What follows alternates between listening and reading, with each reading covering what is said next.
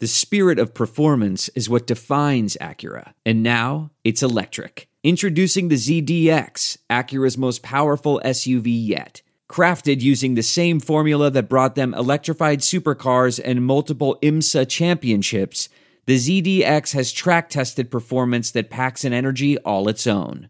Unlock the energy and order yours at Acura.com. Pure Hoops Podcast, Episode 10. We are back. Eric Newman, BJ Armstrong. March Madness has arrived. The good, the bad, and the ugly of the Western Conference. The Spurs are surging, the Thunder are struggling, and the Lakers, well, we'll try to explain. We'll go back to the 90s and more. But before we check ball, here's a word from the newest member of the Pure Hoops family. Hey, Pure Hoops fans, I'm Monica McNutt, and I'm pumped to announce my podcast rolling out April 11th, Buckets, Boards, and Blocks. We're going to do it every Thursday. Hopefully, we'll have some conversations with your favorite hoopers. We'll get to their journey in the game, what makes it special, why they love the game, all of that good stuff. So please check it out. It's Buckets, Boards, and Blocks rolling out on April 11th every Thursday. The Pure Hoops podcast is a presentation of Pure Hoops Media. The Pure Hoops podcast most definitely does reflect the views of our management. Here's three-time NBA champ BJ Armstrong and Eric Newman. Episode 10, the Pure Hoops podcast, recording on Thursday, March 21st, the first day of the NCAA tournament. Eric Newman in New York, BJ Armstrong out west. Believe he's with the fam, getting a little Palm Springs-esque action in. BJ, welcome to March Madness officially. How are you, buddy? I'm doing well, my friend. How are you? I've got the games on. I've got an undefeated bracket through 2.5 hours of basketball. And my false confidence on knowing the 64 teams in the field is really high right now. So I'm feeling terrific. Oh, you know what? You got to pick those upsets in order to win in those brackets. So good luck. I'm horrible, like most, at those brackets. Well, to pat myself on the back, I picked Minnesota right over Louisville in Game 1. By the way, you're the committee, and there's any chance of Rick Pitino's son, coaching Minnesota against Louisville. Like, you have to like try to not make that happen, right? Like, I saw the matchup and then I saw the pictures of them and I was just like, somebody wanted that to happen, which I just find crazy. I don't know if that crossed your mind at all, but just something I found very entertaining at the beginning of the day today. Eric, I must admit, it didn't cross my mind. But, two different lenses, my friend. Two different lenses. Yeah, it didn't cross my mind, but now that you said it, I find it very interesting. But I'm sure that's just the way it played itself out. It's just the way the old 7-10 matchups found each other. But, the college game, as we've talked about, and you shared some great stuff from your Iowa days on our last episode, the college game has changed. We could sit here and nitpick all we want, but what hasn't changed is the spirit around the tournament, the excitement, the fact that waking up on the first 2 days of the tournament, the first round action, where you've got 16 games a day, that doesn't change. And, the first thing I wanted to pick your brain on is, you shared a lot about some of the NCAA matchups that you had last show, and that stuff was just gold to listen to and process. But, since your days at Iowa, or even in the days prior to you putting an Iowa uniform on, as a viewer, as a fan of the game, watching the tournament, what are some of the most memorable performances from your eyes when you were a fan and not in between the lines?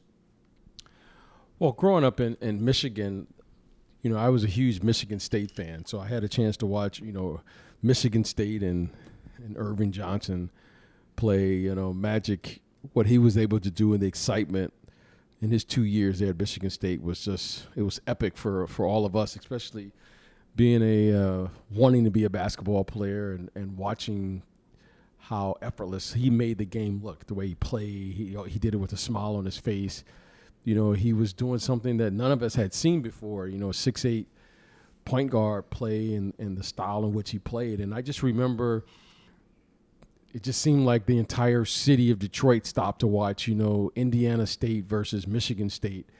And that to me was kind of a turning moment for me in my childhood of saying, you know what, that's something that I wanted to do. And so that game, which for many years, I don't know if it still is, was probably the most viewed game, if not still today. But I just remember it seemed like everything stopped, especially in the city of Detroit, watching, Magic versus Bird, Indiana State versus Michigan State. And obviously both of those players went on to have incredible NBA careers. But I remember what they did as collegiate players, and it just seemed like an amazing tournament, amazing game. And I just remember the hype building and surrounding that game. And that was the kind of the moment for me in my childhood that I said, you know what, that's something that I wanted to do. Yeah, that game, of course, changed how basketball was viewed as appointment television. And, 40 years removed, I think the effects, the excitement, still being felt today in the most positive nature in terms of how people consume the game, the excitement around it. And that was some grand scale stuff. And, I as a kid growing up, I was from New York, watching a lot of Big East basketball, which I love, but I just loved watching all these teams from these other conferences. And, I have great memories of some Michigan State stuff from the late 80s, and obviously watching the Magic Bird matchup, on tape and on those specials that would air. But I remember Steve Smith, and I loved watching Sean Respert play in the early 90s in those Big Ten battles. But one of the most memorable things for me that had a Michigan theme to it was, 30 years ago, watching Glenn Rice and him leading the Wolverines to their first national title. And that performance, along with the Steve Fisher storyline, taking over the team after the regular season, really just, it's so crystal to this day. What do you recall about playing against that team and just how good Glenn Rice was? Well, Glenn Rice was a great player, and we graduated high school together, and he went to Flint. I want to say Flint Northwestern, I believe, up there in Flint, Michigan. And there's always so many great players coming out of Flint. The one thing I do remember is that it was Glenn's senior year, and if I recall, I think Frieder either resigned or was fired during the season or what have you. Frieder announced he was going to take the Arizona State job. Yeah, and Bo Schembechler said, "You know what? You can go early. You're out of here." Yeah, he's a Michigan man or something like that. Kind of vaguely. Yeah, it was the Michigan man line.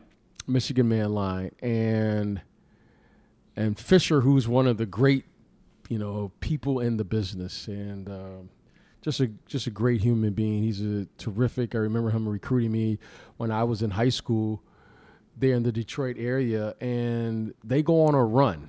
And Glenn Rice was an incredible shooter throughout his career, and he just caught fire. Like, he just got on like a 5 or 6 game run where he was just unstoppable. And you know what? Him, I believe Sean Higgins was on that team, Lloyd Vaught, Ramil Robinson. Terry Mills. Robinson, yep. Yeah, they had a great team. And, we had played those guys a couple times during the Big Ten season, and they were very talented, no doubt about it. But they just had a run. And Glenn was an exceptional player, and he could always score.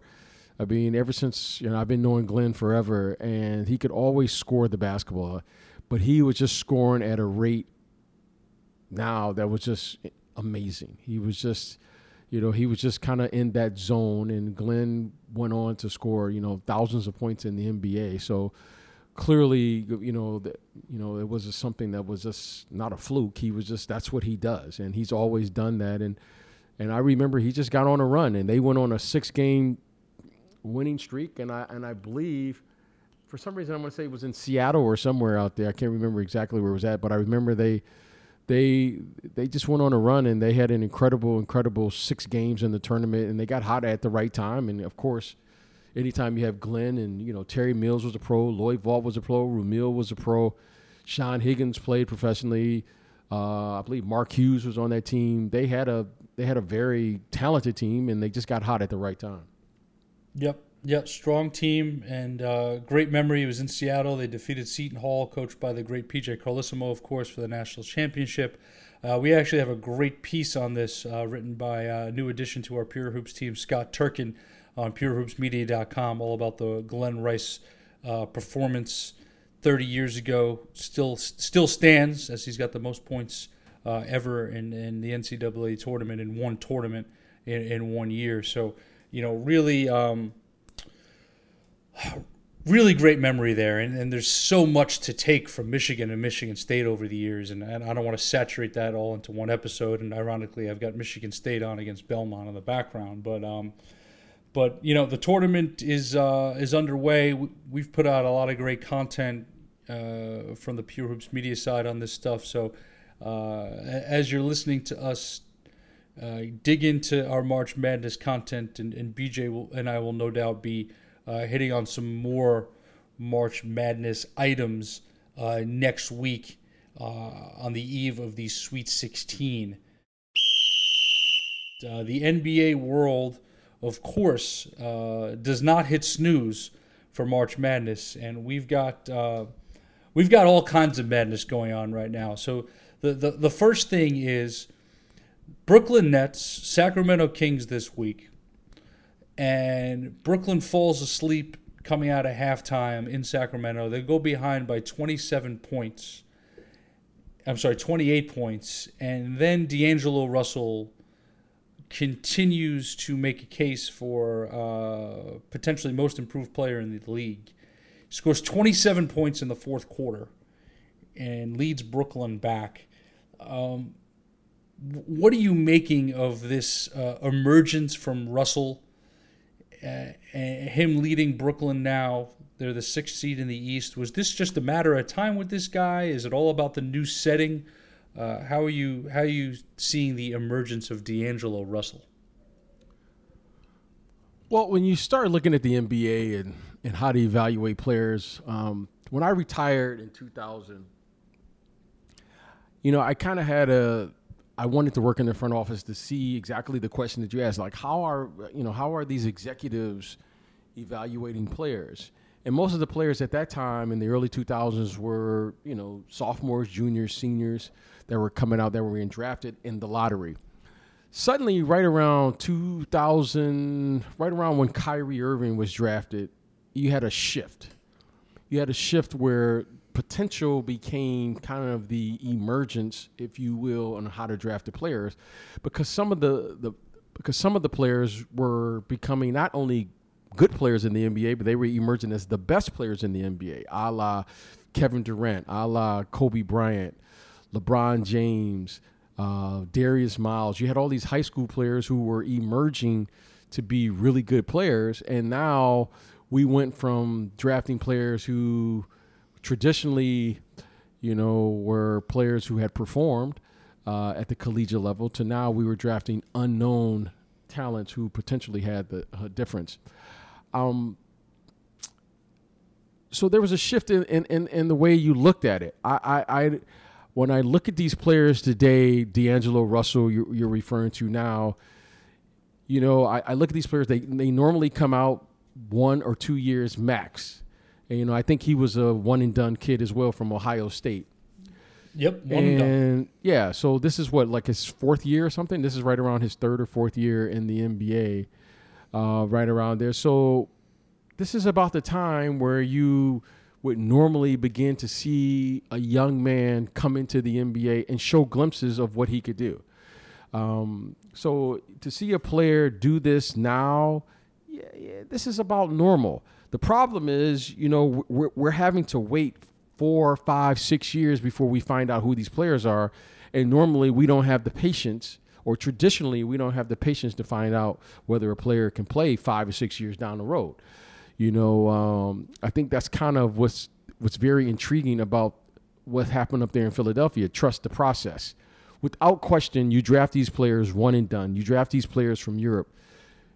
If you're not prepared to spend a minimum of 5 to 6 years to find out whether they can play, then it's probably not worth your time to go through the draft. But we all know, as executives who've been in that league, it's impossible to build a team without going through the draft because of the financial ramifications of trying to not only acquire players, but you got to retain the players. So on one hand, we want to win and win now. And then on the other hand, you want to be able to build a team. And the only way that you can do it, as all of the executives know, is to do it through the draft. So to find out D'Angelo Russell 4 or 5 years later that this is what he's doing, well, there was a reason he was drafted, 2, 3, in the lottery. He was drafted second overall. Yeah, he's 23. This is his 4th year. This is it doesn't matter what era we're in, right? What's one of the common phrases about the NBA? This is a grown man's league. So right. A 19-year-old point guard, for as high as the potential is, for as high as he's taken in the draft, he is still not ready, most likely, okay, unless his name is LeBron James, to be ready on day one to play in a grown man league. Now, when we talk about Russell, I think there's 2 things to talk about here. It's the track he was on regarding player development, and it was some of these maturity things that presented themselves in LA, mainly the incident with him leaking something to do with Nick Young off of his phone, and the Lakers unfortunately making a choice that is clearly looking questionable, if not foolish at this point. So regarding Russell and pivoting to the Lakers, are the Lakers an organization that know what it takes or have the patience to develop young talent? Because there's been some really questionable decisions made, this being one of them. But I want your opinion on this player development thing, because you've lived that from multiple sides. Well, it's a very interesting question because, when I retired in 2000, I saw the shift in the NBA, where suddenly now we're talking about player development. And to hear player development associated with the NBA just seems very awkward and kind of weird to me, because when growing up in the NBA, that wasn't the place where you developed. You went to the NBA when you could perform. So performance to me was always the X factor growing up of when you went to the NBA. If you weren't ready to perform, that wasn't the place where you went to experiment. You went there when you were ready to play, absorb the pressure and the demands of being a professional. Again, I saw the shift. When I retired in 2000, I was able to witness the draft of, I think it was Elton Brand in 99 to the Bulls, right around there. And then it was, I remember you're reading my mind, and I just want to. I'm pivoting back to you. That's when you saw a lot of these freshmen starting to come out after 1 year, right on the cusp of you retiring. Yeah, right, somewhere around there. And then I remember the following year, it was Kenyon Martin. And it stood out to me because I remember the shift, because Kenyon Martin had a great college career at Cincinnati, I believe. He had a great college career, but then there was always the intrigue of these young kids who no one kind of knew about, right? It was the Darius Miles and all of these guys. But Kenyon Martin clearly was the best player in collegiate basketball. But there was always this intrigue. And then I remember the following year, Kwame Brown was the number 1 pick. And I thought, okay, this is going to be the shift now from this point moving forward. I remember because it was right at the time I retired, and I thought, wow, now we're just drafting players on potential. And suddenly, we're going to start drafting players and have to develop players, which is something we've never had to do in the NBA. So to bring it back to the Lakers, right? To bring it back to the Lakers, to bring it back to Russell, after 2 years, they gave up on him. Do you think they gave up on him? Well, I don't think they gave up on him. I just think now, look, let's just be, here when I said I wanted to get into this business, I wanted to tell it like it is. This business is a different business now. It's a different business than what I played in. It's a different business when I was an executive. It's a different business when I first started doing the representation side of the business, because the things that I see now and that's required of us now in this business in all fields of sports is different because of the youth. Look, the Lakers are a team or an organization traditionally where winning has always been that's always been first, second, and third within that franchise.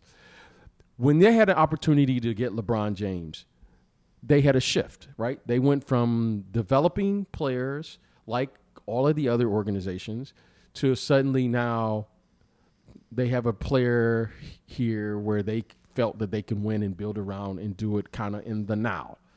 So I don't think it was a mistake. I don't think it was, did they give up on these players? Because you have to allow young players to develop. And the only way a young player can develop is they have to be able to develop and play and perform, good, bad, or indifferent, on the floor. That's not going to happen with a player of his magnitude. That's not going to happen. So are you telling me that a year ahead of LeBron's free agency, the Lakers looked in the mirror, they looked at D'Angelo Russell and said, you know what? We're going to start the process of clearing the decks and becoming financially flexible to bring in LeBron and then other stars with him. We don't see a future for Russell here in that situation. We don't want to be in a position where we need to extend his contract. We're going to move him for contracts that are going to come off the books, which of course became Brook Lopez, who, as we've talked about, is now reborn with Milwaukee. I guess what I'm trying to get to here is just I'm looking at a lot of these Laker moves from Russell to Lopez to trading Zubac to the Clippers for Mike Muscala. None of them are working well. So I'm just looking at this Laker decision-making in front office, trying to figure out what's going on. Okay, so you say it's not working well. Okay, so let's look at the one situation here with D'Angelo Russell. You have D'Angelo Russell and you have Lonzo Ball. Yep. Right? They took Russell. Okay. They took Russell obviously well ahead of Ball. Okay. And then they drafted. And then they drafted Lonzo Ball, number 2. Now, I don't know how many people back then would have said, oh, D'Angelo Russell is that much better than Lonzo Ball. Raise your hand. Okay. I don't know how many players, would have said, Zubac was the answer and we're playing small ball. I don't see those executives. I don't see those executives and those people who are saying Zubac is the answer to small ball. And I don't see those same executives or same basketball experts. And, for the record, we should know I work with Lopez.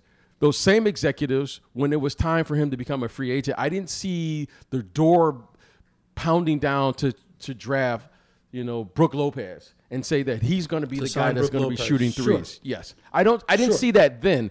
It's easy for me now to come on and sit behind a microphone and start pointing fingers. But I was there when all the other 29 teams had the same opportunity to knock the door down and say then what they felt. But it's easy to say now when the guy is playing with a potential MVP, they're first in the Eastern Conference, and Brook Lopez, to his credit, has completely transformed his game because when he came in this league, he was a low post threat, and now he's a three-point threat.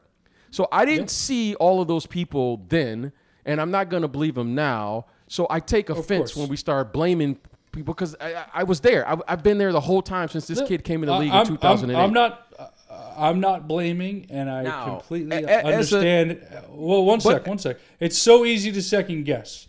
I'm just looking at moves trying to figure out the logic behind them and trying to figure out where this organization is going, as they have LeBron James at the back end of his prime at this level only for a certain amount of time. So I'm just trying to figure out where they're taking things. And obviously this Russell thing has been out there, and I wanted to talk about it. Yeah, I think to me it's obvious where they're taking it. Is they have a player that's committed to them for 4 years, and they're committed to building a team around that player. Now, the question is whether it's in his prime or at the tail end of his prime or what have you, can they put together a team within a 4-year period that's going to complement who he is currently as a player, who he is right now? Doesn't matter what he did 2 years ago, 3 years ago, who he was last year. Can they put together a team? And that is the task at hand. Now, when he came here, he knew exactly what he was getting into. It wasn't like he came with someone else. They had a young team. They knew exactly what in particular him, right? He's a veteran player. He knew exactly what he was getting into. Now, they have to figure out, when I say the organization has to figure out what is the best route that they're going to take to build a team around this player who's clearly in his now. He's currently who he is and is going to be for the next 2 or 3 years. Now, I don't know how they're going to do it. Clearly they've looked to trade players. Are they going to do it in free agency? Are they going to do it? Are they going to develop the players from within? But they have made that commitment to him. Now we have 3 more years. They have 3 more years to figure it out. So, we can look at the players that they've traded away. But when in looking at it, how else you're going to acquire a player of financially? I'm just looking at it from a business. You had to clear the space financially to even acquire him. So business-wise, they had to do that to get him. Now, has it worked out and they've gotten the results that they're clearly looking for? No. That's an obvious. No. But in order it went worst case scenario across the board, unfortunately for that. But I don't think any general manager, you, me included, okay, who are playing couch GM at the moment, would, if LeBron James or a player of that magnitude said they wanted to come, we wouldn't figure out how to get the cap space to acquire that player. And we would have probably would have had to do the same exact thing if we would have had an opportunity to get LeBron James. I don't think we would have said, no, I don't think that won't work for us. I don't think we would have done that. I guess what I'm trying to wrap my head around, and we'll end it here, is, you obviously want to have a roster of young talent you're developing when you're bringing in someone LeBron like that, and then you got to make a decision: am I shipping guys out to get more vets? Am I clearing space that way? But all I'm going to say is, and it's easy to sit here from my armchair, okay? Never a huge Lonzo Ball fan. Loved Russell's game at Ohio State. They could have had D'Angelo Russell and Jason Tatum on the roster for when LeBron arrived. That's all I'm saying. What happens after that? Happens after that. But that could have been the scenario for the Lakers. And I have a feeling this is a conversation we'll be going back to, but you finish it off with a thought and then we'll pivot. Well, yeah. I mean, look, when you're putting together a team, a lot of things has to happen right for many of the players. And what I mean by that, there aren't many players which, for better or for worse, we give the terminology a standalone player. It didn't matter where you drop a Michael Jordan off or a Hakeem Olajuwon or Larry Bird or, some of these players, it doesn't really matter. They're just standalone players. Kevin Durant is going to be able to score wherever. Tim Duncan was going to be great no matter what. But some of the players need the right fit. And Jason Tatum is a kid, that was the right fit for him. That was the right fit. That was just the right fit for him. And it's not to say he won't evolve into that player, But at sometime you just get the right fit. Donovan Mitchell, that was the right fit for him. It's not to say that he won't evolve into a standalone player, but that was the right situation for his talent at the moment. Scottie Pippen, was he a top 50 player? You're spot on. We talk about settings and culture and environment all the time. Those are guys. Those are guys. Sure. Those are guys. But Jason Tatum had a terrific rookie year, and he showed glimpses that he could be that player. He could be that player, but it's going to be very hard for him to be that player playing alongside Kyrie Irving. And it's going to be very hard for him to be that player playing alongside Al Horford. It's going to be very hard for him to be that player, but he showed glimpses that we all saw, and he contributed to a winning team, which gets us excited. But that doesn't mean that he's ready to do that night in and night out for 82 games plus the playoffs right now. That's too much of a responsibility on a young kid. Somehow, some way, the San Antonio Spurs have now climbed to the middle of the Western Conference standings. And Coach Popovich continues to just reinvent this team at every turn, whether it's after Kawhi leaves, whether it's injuries, whether it's figuring out how to make LaMarcus Aldridge a leader out there. They've been terrific at home. They're actually under 500 on the road. They're terrific at home. They're surging in the West. Our producer, Bruce Bernstein, loves to call them the New England Patriots of the NBA. What are your thoughts on this job, this team that Pop is doing with the Spurs right now? Being an ex-player, this league is always about talent. It always will be about talent. And I think every great coach who's,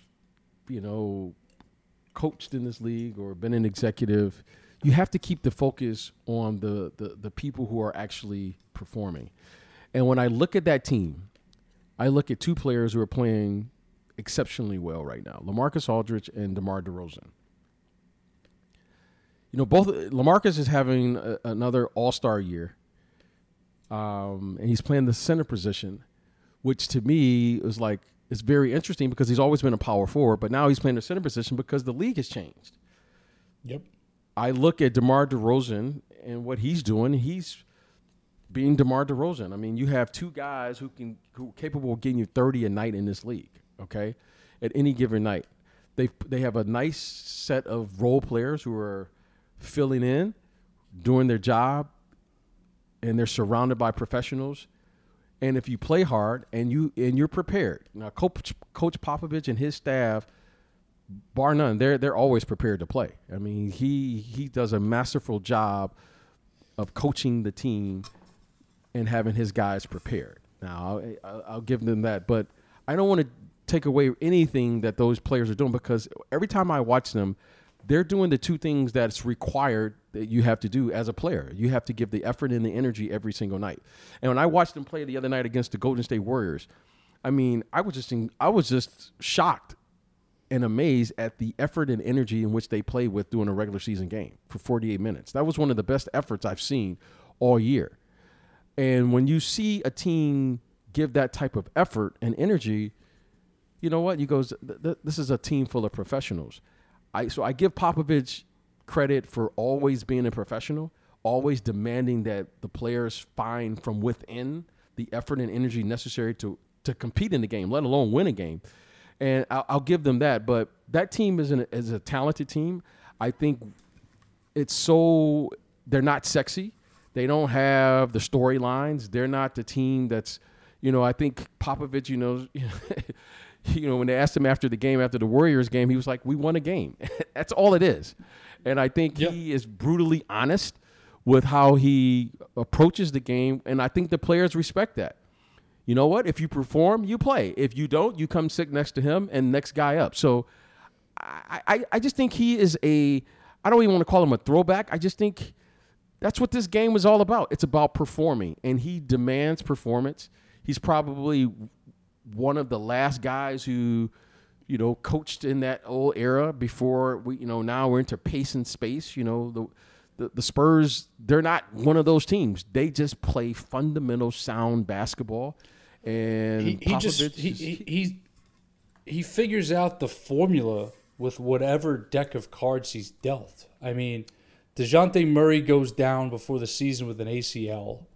Pau Gasol is now with Milwaukee because he wanted to be bought out and go to a team that was, contending even more so. Aldridge and DeRozan have had to reinvent themselves around each other. And then he's getting just steady effort and production from guys like Bryn Forbes.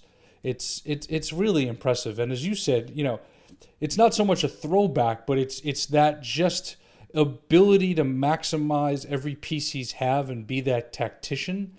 And there's still nobody better at that in the sport, and arguably in sports anywhere. It's really incredible. He does. But I'm telling you, what? Don't underestimate what LaMarcus is doing. When you have a guy you can throw the ball to, you can go get 30, 40, 50 points in a game. And LaMarcus is still capable of doing that at a high level, especially at the center position. Yeah. And efficiently. You put him in. Yeah, I mean, so look, no disrespect to anyone that's sitting on the sideline, but I think every great coach, right? I think every great coach will tell you, you can have the greatest game plan and all those things, but it's meaningless unless you have the players who can actually go out and execute it. And they have two pretty darn good basketball players who can play this game at a high level, whether it's a regular season, in the fourth quarter, or in the playoffs, and who are proven scorers. So I think that helps, and and I think he surrounded himself with professionals.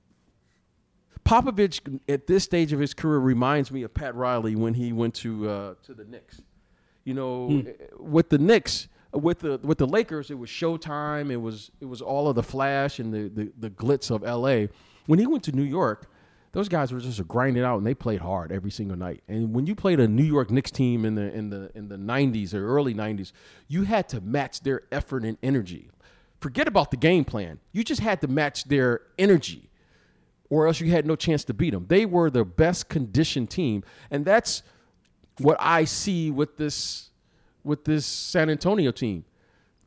They're just bringing the effort and energy every single night, and they just play hard.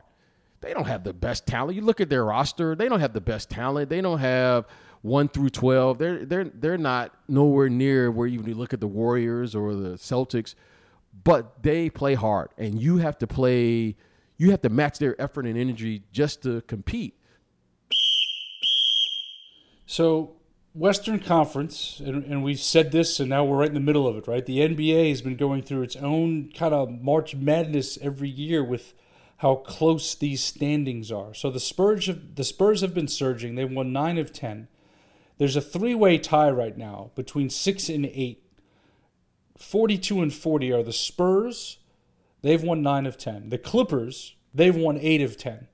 And the Oklahoma City Thunder, who were up as high as the 3 seed, have now dropped down. They're in a 3-way tie for 6, 7, and 8 with the Spurs and the Clippers. The Thunder are reeling. They've lost 6 of 10. They've lost 4 in a row. Russell Westbrook misses a game because he picks up his 16th technical and is suspended for a game. Is this team in some trouble right now? I think this is a case of life in the Western Conference. They were playing very well just 3-4 weeks ago, when we were talking about, there was a lot of chit chatter, especially in the media, about Paul George being MVP of this league. How quickly things change in this league. And you have to understand, especially in the Western Conference, there isn't a huge difference between the 8th place team and the 7th place team. I think the only team that stands head and shoulders above are the Golden State Warriors. I think they are as of today, as we are recording this, as we fly through the Western Conference segment here on the Pure Hoops podcast. The Houston Rockets are the 3rd seed behind the Nuggets and the Warriors with 27 losses. Between Houston and Oklahoma, Clippers, and Spurs, who are tied for 6th through 8th, it's 3 games in the loss column. Yeah. You've got six teams separated by 3 games in the loss column. So the standings are now going to change each and every night, possibly for the rest of the season, in terms of home court and these matchups and the seesaw. But as you said it, Oklahoma was rolling. And now, because of the nature of the top 8 in the West, they've fallen. This could change in 5 days.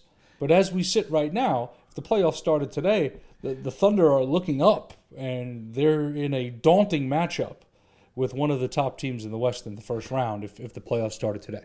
Well, they are, and I think the great thing about the Thunder, if we take look at the positive, I'm sure Russell and Paul George and that group, there isn't a team out there in the Western Conference that they fear or that they say they can't beat in the playoffs. And I'm sure whoever they play in the playoffs is going to have the same respect for them because Russell Westbrook and Paul George are very capable of winning a series. I don't care who they're playing in the playoffs. That's nothing to play with, those two guys. If I were the Warriors playing them in the 8th seed, that's not one of those games. They're going to win a couple of games.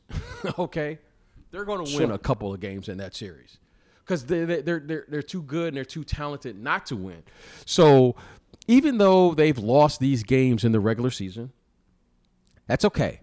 I still know that this is a very capable team, and there are Houston, Denver. There are a lot of teams here who feel that they could supplant the Warriors this year in the Western Conference. This is going to be very, very competitive throughout the playoffs, especially in the Western Conference. And this is going to be a tough one because there are a lot of teams now. The Rockets still feel that they could have beaten the Warriors last year. If they feel that they were 1 game away.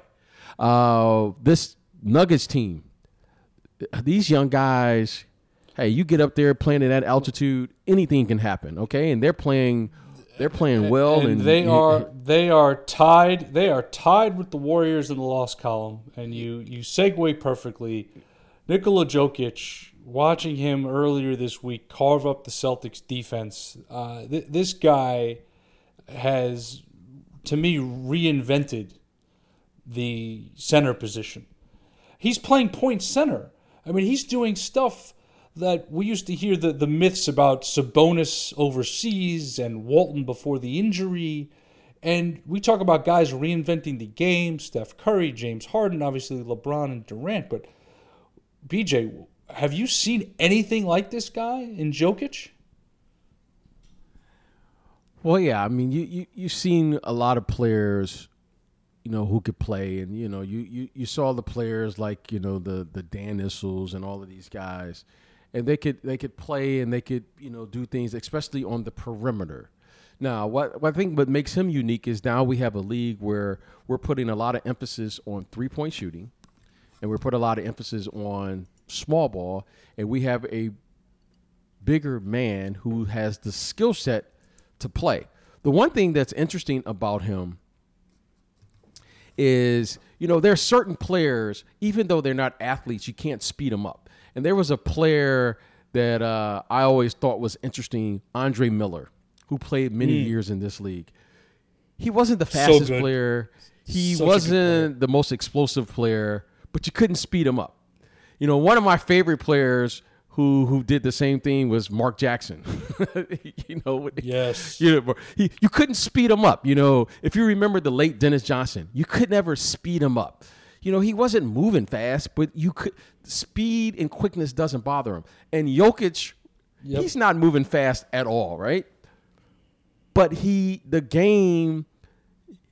seems to have a way of playing fast without going fast. And you can't speed him up, and he seems to have figured that out. It's like he's moving at about 45 miles per hour, and everyone else is moving at 75 miles per hour.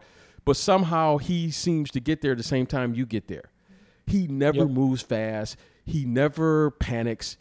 He's always within himself, and he has figured out his ability to position that big body, and at times looks clumsy, but he's incredibly coordinated. Yeah, incredibly coordinated. Yeah, he just kind of plays at that pace. Now, he's kind of the first big that that I've seen play this way. I've seen guards, but he's kind of the first big who's moving slow. If you ever watch the guy, he's just lugging up and down the court, right? But he gets there. He doesn't jump for rebounds, but he gets it. I don't know, but he's there. He's there. I mean, he doesn't explode over you, but he's so crafty that you're afraid to try to block his shot because he's going up and under. He's doing all of these things.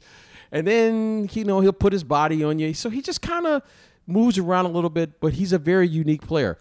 I can't wait to see him play in the playoffs because I want to see how it translates. I really want to see how his game translates. But in the regular season, he is a load. He is tough to guard. He has a little nastiness with him too, and I really like him. I like how he plays. I like how you can. The one thing that I think all coaches appreciate about him is the easiest place to swing the ball from one side of the floor to the other is through your center position, and I think that's what brought about all of the.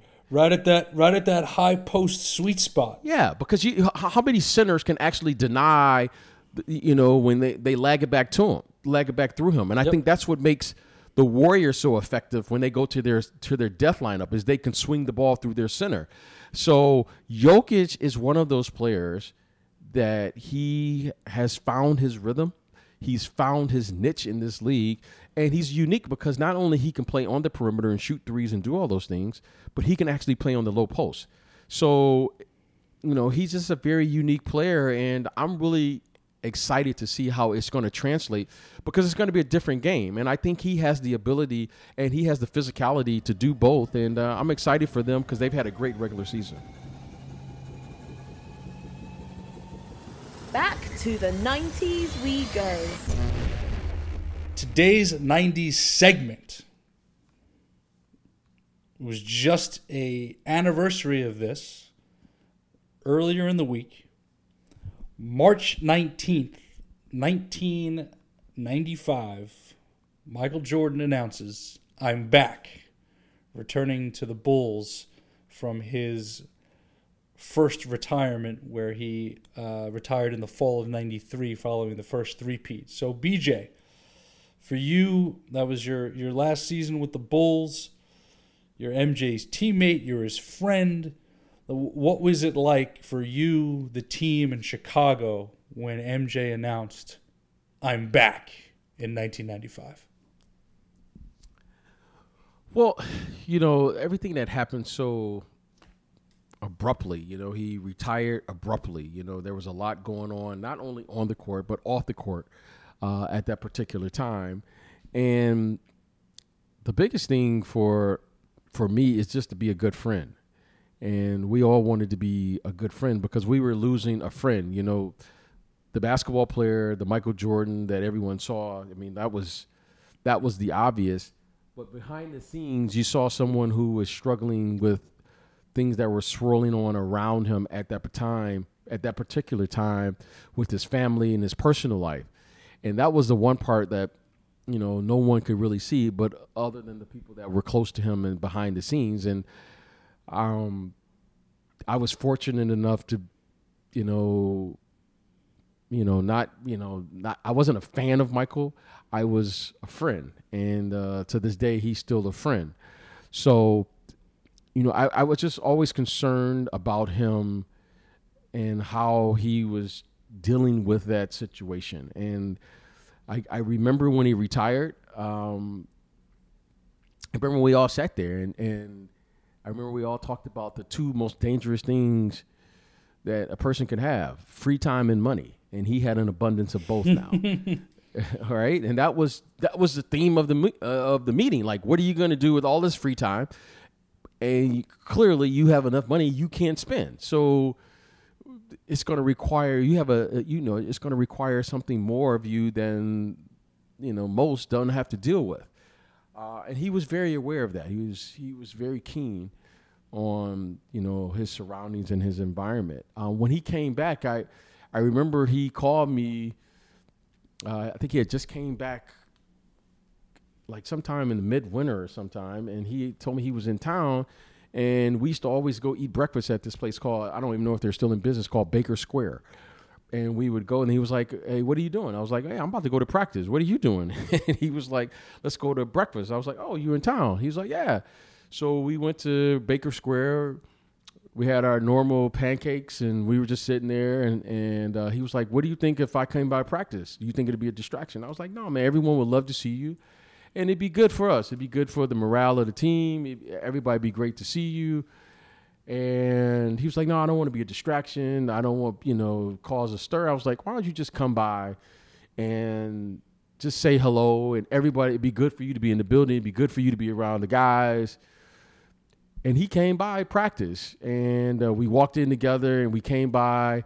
And as I was getting tape, we couldn't help ourselves. We started talking trash, and one thing led to another. And suddenly we went from having breakfast to just coming into the building to all of a sudden saying, let's play a one-on-one. And I was fully dressed for practice, and he still had his shoes on, and we started playing a one-on-one. After after we started playing one-on-one, I'm playing against him. Like we start, first it was like a joke. No, you can't guard me, whatever. I was like, you old now, you can't play, da-da-da. And we're just talking. We go from playing to like a full lather. And when we look up, we realize that everyone was just kind of watching because we were playing, and he was like right back. He just fell right back into his rhythm. Right back there. Everyone was great to see him. For better or for worse, I lost that game, Eric. I admit that. I'm not happy about that. I lost that game. That was going to be one of my I did lose follow-ups. that game, and I'm still upset about that. I lost to a man as a professional, and he was still in his street shoes. But if I had to lose to one, Michael would be the person, right? He was still trying to hit. He was still trying to hit off speed pitches. So I know it was. So my question is: was that the beginnings of the return to the floor that happened in March of '95? Was that the first step? I don't know if that was the beginning, but I think he realized that, hey, this is. I mean, that's the place he built. I mean, I just think he probably needed us as much as we needed him, and it wasn't a day that we didn't miss him or think about him, because I mean, he. Besides being a wonderful basketball player and an incredible, what he's achieved individually, Michael was a great teammate, and he was always fun. He was always one of the guys, and he took pride in being a good teammate. So, and we all felt comfortable with him. He felt comfortable with us, and we knew that he was Jordan, and he had his things to deal with, but he respected us as, guys on the team, and it worked. For whatever reason, it just worked. And it worked for, the organization understood. It was just an understanding that we all knew. We all kind of grew up together, It wasn't like he came in as Jordan. He grew into that. He grew into what he needed to do as a star in this league. And we all kind of grew into, we knew what it meant to be role players in this league. Stars had to be stars and role players had to play their role. But we all had to be great in order for us to have a great team. And I think that was the understanding that we had and the balance that we had for people who played in Chicago. So how did he share with you guys before it went public? How did he share, or how did the conversation go down? I'm coming back. Well, if I remember correctly, I think what we did was, I think me, him, Phil, and Scotty, I think Horace, Bill, and all of the guys. Horace was gone. Horace is gone. Was Horace gone? Was Horace gone? Yeah, Horace was gone. Horace was with Orlando. Yeah, Horace had left. That's right. But I remember all of us kind of just talked, and I remember thought, you know what? Hey, if you want to do it, we're still here. But I think the brilliant part of all of this, is that, Jerry Reinsdorf, the owner, continued to pay him even though he was out. Because I don't know if he always knew that he was going to possibility come back, but he always gave himself, and I said, if he ever wanted to come back, you'll always have this you'll always have an opportunity. So the genius in all of this was, to me, Jerry Reinsdorf always gave him the opportunity to come back home whenever he felt it was time for him because of what he was dealing with. That, to me, was thinking ahead. And we were glad for our friend to come back. We were just happy to see him back playing and talking and doing the things that we've all come to grow and to know him, and over the years that we all grew as young people back then. But the genius of all of this was that Jerry kept that option open for him. Yep. And when he was ready, he did come back. And I remember we just kind of talked about it. He thought about it. I don't think he said what he was going to do, but I think we kind of just found out. We knew without really knowing, but I think it was we thought it was pretty cool at that time, that he sent a fax, which I thought was cutting edge technology back then. That's so hilarious. I think it would be comparable today. Yeah, I think it was comparable now to like sending a tweet or something, right, or social media. But I remember that's amazing. So last question before we wrap it. What was the reaction like in Chicago when it was official? Do you remember what that excitement and buzz felt like? The media was back, the excitement was back, and the one thing that I remember most was how his attitude had changed. His appreciation for like the small things of just being around the guys, being on the bus, going out to dinner, those things which, you just kind of going into a routine, you're always around each other. You just get into the routine. You just kind of like become mundane but it was like he had a new appreciation for all of the things that he experienced in baseball. And it brought like a fresh energy or a positive spin on something that we had just, you just grow so tired of getting on another bus, another hotel, another per diem, another practice, where he was just like, he had a new look on life, if you will. So that new energy was great. The one that I think was kind of weird for all of us. He wore like 45, I believe, when he first came back, or something like that. I think he wore like he wore 45. So that was kind of weird to see him in that number. You're passing the ball ahead to 45 instead of 23. But other than that, he just had a new spirit about him. And I think it took some time for him to get in what we call basketball shape. Obviously he was a phenomenal athlete, but, when you take that much time off, you're not going to just jump right into it. But he showed spurts, he showed spurts, whether it was in the Garden when he had 55 points, and he showed spurts, but it just wasn't enough time that he had to get himself into that type of shape where he could just dominate a game for 48 minutes plus. And he just needed the summer to kind of work that through, and then they went on to win 3 more championships. But other than that, it was great to have him back in the city, and it was like, everyone was so excited when he came back, and you could feel the energy in the air. A very, very special time, my friend. Guess what? We just finished our 10th episode. Oh, wow. Congratulations. Happy anniversary, buddy. Happy anniversary. That was quick. It was quick, man. We got here quick. It's been a great first stanza, as they say. A great act one, building this show with you, and of course Pure Hoops Media. All right, let's go. Time to stick the landing. Another episode of the books, the Pure Hoops podcast. Special thanks, of course, to BJ Armstrong, our producer Bruce Bernstein, Jeff Torini, and the entire Pure Hoops Media team. Be sure to check out purehoopsmedia.com. We've got updated content on there for March Madness, as the website is live. Enjoy the content, enjoy the show. Have a great weekend, everybody. Catch you next week. The Pure Hoops podcast is a presentation of Pure Hoops Media.